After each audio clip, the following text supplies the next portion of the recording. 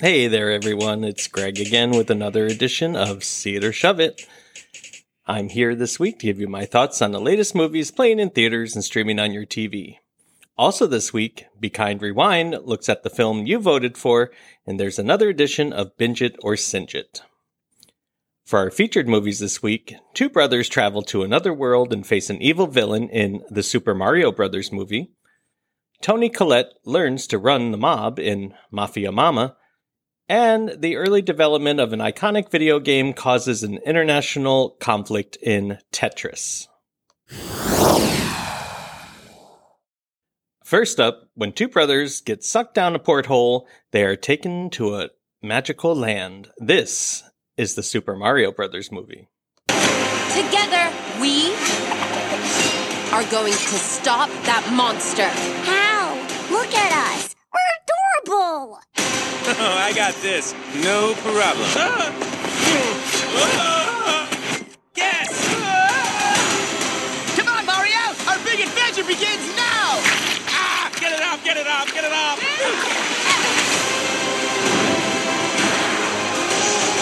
There's a huge universe out there. Whoa. With a lot of galaxies. They're all counting on us. The film opens with the famous brothers Mario and Luigi, voiced by Chris Pratt and Charlie Day, as they are celebrating the premiere of the television commercial for their new plumbing business. After a disastrous job fixing a drip in a couple's apartment, the brothers are determined to help the city fix a water main break. While exploring the underground piping system, the two are sucked into one porthole and are transported to the Mushroom Kingdom. Right at the time that Bowser, voiced by Jack Black, is threatening to take over and force Princess Peach, voiced by Anya Taylor-Joy, into marrying him. In possession of the superstar, as well as Luigi, who got sucked down a different path than Mario, Bowser is ready to rule the world. Mario and Peach eventually join forces with Donkey Kong, voiced by Seth Rogen, and they go on an adventure to find his brother. When I saw the trailer for this, I thought it would be a see it, and I give this film a see it. I saw this film twice this past weekend. The first time, I thought it was cute. Nothing really revolutionary in terms of animation, but it was fun, quick, and had a lot of Easter eggs in it that would appeal to fans. The second time I went to see it, I saw it in 4DX. You know, that's the theater where it has motion seats and all the special effects that add to and enhance your experience. And that made the film even more enjoyable because it kind of felt like you were in it with the seats bouncing up and down when they were running on the blocks and driving on the Rainbow Road in the cars or sliding back and forth. So, if that is something that sounds appealing to you and you have the option to see the movie like that, I would recommend it in that format. It was fun. If you have little kids, then they're going to love this movie. If you're a fan of the Mario games, you're going to love this movie. And it's really a fun time. But is it something that I'm going to remember at the end of the year as one of the best? Probably not. But it was enjoyable for what it was, and I recommend it. And if you're a fan of the game, stay until the very end for the post-credits scene. I think you'll enjoy it. Next, when a woman discovers her estranged grandfather has died, she is left with much more than she ever imagined. This is Mafia Mama. Mia, my dying wish is that you be the new boss of the Balbano family. I've got a lot going on at home. My son just went to college and my husband just cheated on me. You want me to take care of him? No. No. We need someone who's level-headed, unassuming, and empathetic. Did you just call me pathetic? Starring Academy Award-nominated actress Toni Collette, this film opens with her character, Kristen Jordan, living a pretty depressing life. Her son is going off to college, her job keeps disregarding her ideas in favor of her male colleagues' suggestions, and, to top things off, she walks in on her deadbeat husband fucking his son's guidance counselor. Out of the blue, she receives a call from a mysterious woman named Bianca, played by Monica Bellucci, who tells her that her grandfather has passed away and she is needed in Italy to settle his affairs. She figures with everything going to hell at home that maybe this is the perfect time for an adventure in the spirit of eat, pray, love.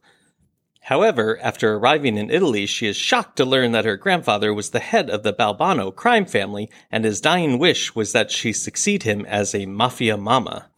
Can Kristen grow accustomed to this lifestyle, or will her vacation turn into eat, pray, die? When I saw the trailer for this, I predicted it would be a see it, and I give this film a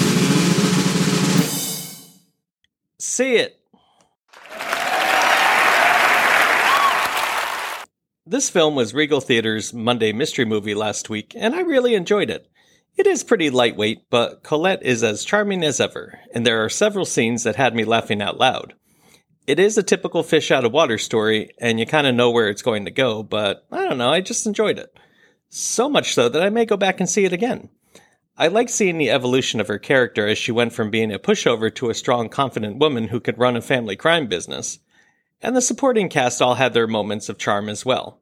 So if you're looking for a nice little comedy to see, this one might be up your alley. Finally, when a computer software designer gets the opportunity of a lifetime, it turns into a fight for his life. This is Tetris. This game isn't just addictive, it stays with you. This is a once-in-a-lifetime opportunity. Hank, only 10 other people in the world have seen what you're about to see. It's called the Game Boy. Package it with Tetris. Can you get us the rights?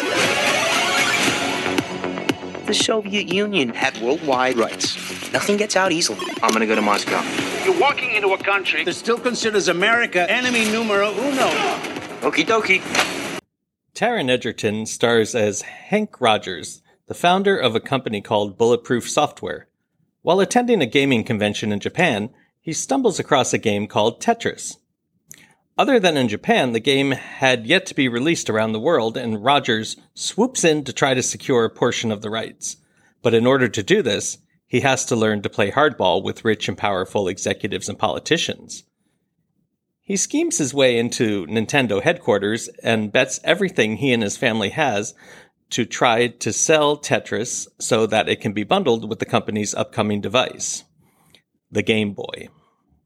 The mission sends him to the Soviet Union, where he runs into the man who invented the game, Alexei Pajitnov, played by Nikita Yefremov, and he is determined to make sure the inventor gets a piece of the financial pie, even though that's forbidden in Russia.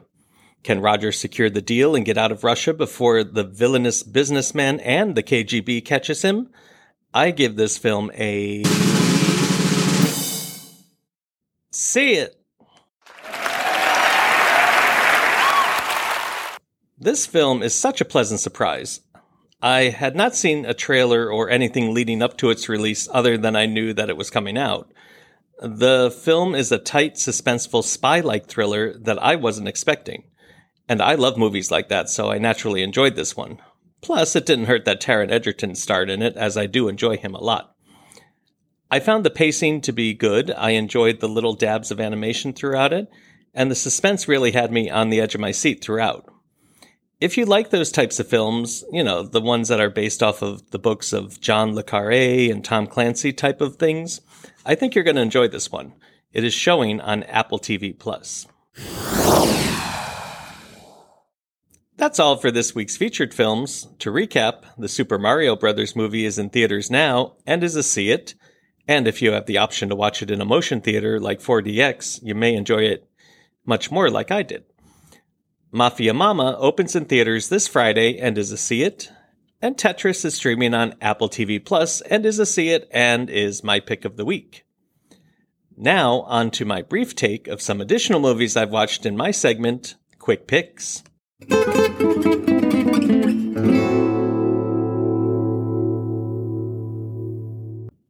Chupa tells the story of a boy who spends a summer with his grandfather and cousins in Mexico and discovers a baby chupacabra hiding in his grandfather's shed. It stars Oscar nominee Damian Bashir and Christian Slater. It gave me second-rate E.T. vibes, but nevertheless it was harmless family entertainment. I give it a mild see it, and it is streaming on Netflix. Murder Mystery 2 brings Jennifer Aniston and Adam Sandler back together as Nick and Audrey Spitz, who are now running their own private detective agency. When a friend is abducted, they are placed smack in the middle of an international investigation. It was enjoyable enough, but still pretty forgettable. Based on the chemistry and comedic chops of the lead, though, I give this one a mild see it. It's a nice rainy day movie. It's also streaming on Netflix. Now it's time where I share where you can find some of the films I've enjoyed within the last year that are now available for home viewing. This is Now Streaming. The Persian language thriller Holy Spider, about a serial killer targeting prostitutes in Iran, was the Danish selection for Best International Film at this year's Oscars, and it is a real nail-biter. It is streaming on Netflix. And The Cocaine Bear is making her way to Peacock this coming Friday. It is a ludicrous but enjoyable satire that is fun to watch as long as your expectations aren't too high. You can hear my full review on episode 63. Now it's time for my segment where I look at films from the past. This is Be Kind, Rewind.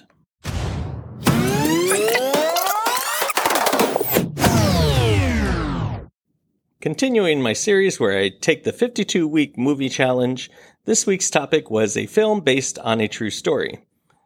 The choices for you to vote on were Norma Ray, All the President's Men, Evita, Malcolm X, and Aaron Brockovich. You voted, and something strange happened. Those last 4 titles all tied, so I'm going to select the one I know the most about, and if you know me, you won't be surprised to hear that that film is Evita.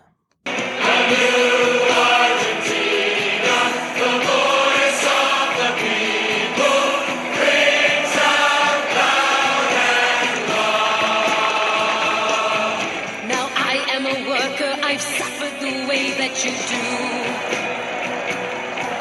I've been unemployed and I've starved and I've hated it too. But I found my salvation in Param. May the nation let him save them as he saved me. Like last week's Be Kind Rewind film Fame, Evita was directed by the late Alan Parker and stars Madonna as Eva Perón, Antonio Banderas as Che, and Jonathan Pryce as Juan Perón in a rock opera written by the legendary Sir Andrew Lloyd Webber. Evita tells the story of Eva Duarte de Perón, the wife of Argentinian President Juan Perón. Evita, as she is known by her followers, was born into poverty and had the desire to be famous. She left for Buenos Aires as a teen and became an actress who, it is implied, slept her way to success, before one night meeting Colonel Juan Perón. The two eventually fell in love, and she became a political firebrand as she was seen as having incredible power and influence over the decisions her husband made as president. Sound familiar? Her charity work was always aimed at helping the poor, which, when combined with her fierce reputation, stoked fear in both the military and the upper class. But that didn't stop the working class from having complete adoration for her. The film tells about her life and influence from her humble beginnings to her early death from uterine cancer at the age of 33. The film took a very long road to get to the screen. Starting as a musical in the late 1970s, including the 1979 Broadway version starring Patti LuPone in her Tony-winning performance, Evita was first considered for the big screen in 1981 with producer Robert Stigwood approaching Alan Parker to direct. But he had little interest in filming back-to-back musicals, having just finished Fame. Eventually, it was sent into production but was sidetracked when director Ken Russell quit the film when he wasn't allowed to cast Liza Minnelli in the lead role. In 1986, Madonna began campaigning for the part and tried to get Francis Ford Coppola to direct but was unsuccessful, even though Stigwood felt she was perfect for the part. In 1987, Oliver Stone was set to direct, and Madonna once again campaigned for the part and was seriously considered before requiring script approval and the ability to rewrite the score. She overplayed her hand. Instead, Meryl Streep was chosen to play the title role, but once again everything fell through due to riots in Argentina. After another few years of on again, off again with Oliver Stone and other actresses attached to the part, including Michelle Pfeiffer, the picture was finally headed into production with Parker as director and Antonio Banderas being the first to secure a role in the cast. Madonna sent Parker a 4-page letter telling him why she was perfect for the part, and also sent him a copy of her Take a Bow video as sort of an audition.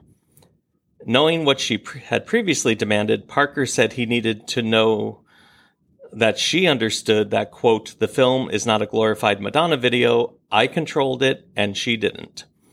Humbled, she was cast in the role. Lloyd Webber was wary of her vocal abilities for such an ambitious score since, let's face it, Madonna has never been known for her vocal prowess. But she underwent intense vocal training and said she developed an upper register she never knew she had. Filming went on, but not without a hitch. Midway through production, Madonna discovered she was pregnant for her first child, and the production was met with protests when they arrived in Argentina. But eventually everything settled down and the film was released on Christmas Day 1996. Evita was met with mixed reviews but praise for Banderas, Price, and especially Madonna, who up until that moment had been known as a terrible actress with flop after flop. She would later win the Golden Globe Award for Best Actress in a Musical or Comedy, but she failed to receive a nomination from the Academy at that year's Oscars, which surprised many, including me. Any other actress with a comparable performance would have received a nomination. But the film did end up getting 5 nominations and winning 1 for Best Original Song for You Must Love Me. Evita is available to rent across digital platforms, or you can just borrow my copy. Next week's Be Kind Rewind is a B film. The choices that will be up for vote are the B movie horror flicks Night of the Living Dead, The Texas Chainsaw Massacre, or The Evil Dead. Come to my Instagram at See It or Shove It to vote for which film I should focus on, and the post with the most likes will be next week's segment. Now let's move on to Binge It or Singe It. When every teenage girl suddenly gains deadly powers, the world is on edge for their safety. This is Amazon Prime's The Power. Today we have a story that's going to change the world. This is in Nigeria. Electricity coming out of their hands. All teenage girls. Mom, I know some can, aim it. How does yours work? Hey! There was one girl, I'd say it was a mutation. But it's hundreds and thousands. I'm a journalist. I want to tell your story. It's gonna change things. What did you do? The world as we know it may never be the same. This sci-fi series, based on Naomi Alderman's novel of the same name, stars Toni Collette, John Leguizamo, Alui Cravalho from Moana, and Toheeb Jimoh from Ted Lasso. Set in a world where every teenage girl starts developing the power to electrocute people at will, the girls learn that it is a trait that is hereditary. Their fingertips are the source for their power, and several of the girls struggle to keep that power harnessed, often attacking men who wrong them. The show centers around several storylines. The first involved Colette as Margot, the mayor of Seattle, whose daughter Joss, played by Cravalho, begins exhibiting these powers. Margot, along with her husband Rob, played by Leguizamo, must learn the truth behind the power before it is too late. The second storyline is about Tunde, played by Jimoh, who is a Nigerian journalist who gets a big boost to his career when his coverage of the electrocutions become viral. The third storyline involves the daughter of a crime boss who aches for a greater role in the family business and can finally achieve that with her new sparks. The fourth storyline is Allie, a rebellious foster kid who uses her power to fight against the people who have abused her in the past. And finally, the fifth storyline is about Tatiana, a first lady of a dictatorship who is desperate to gain freedom from her controlling husband.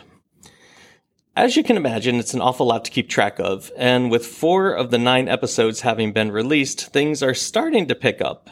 The first 2 episodes were confusing and scattered. I always say when you're going to juggle multiple storylines, you better make sure each of them is interesting, and so far, this show doesn't.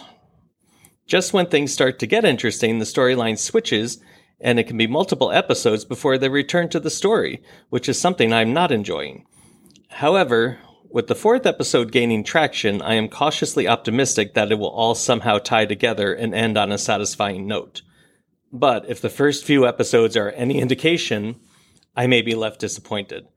So, based on the initial episodes, I say this one is a singe it. If it ends satisfyingly, I will come back when the season ends and switch it to a binge it. New episodes premiere Fridays on Amazon Prime. So that's it for this episode of See It or Shove It. Thank you so much for joining me again this week. I'm grateful. Support your local theaters by going to see some of the movies I reviewed this month. And while you're at it, share my podcast with your movie and TV loving friends and family. And don't forget, you can drop me a line at seeitorshoveit@gmail.com and let me know if you have any ideas or suggestions. Follow me on Instagram at seeitorshoveit and rate me wherever you get your podcast. And look for me on Letterboxd at seeitorshoveit. Come back next week to hear my thoughts on the new releases, including the horror comedy Renfield and Russell Crowe battling demons in The Pope's Exorcist. I'll be back with you then. Have a great week, everyone. This episode of See It or Shove It was recorded in Orlando, Florida, and is produced by Gregory G. Productions.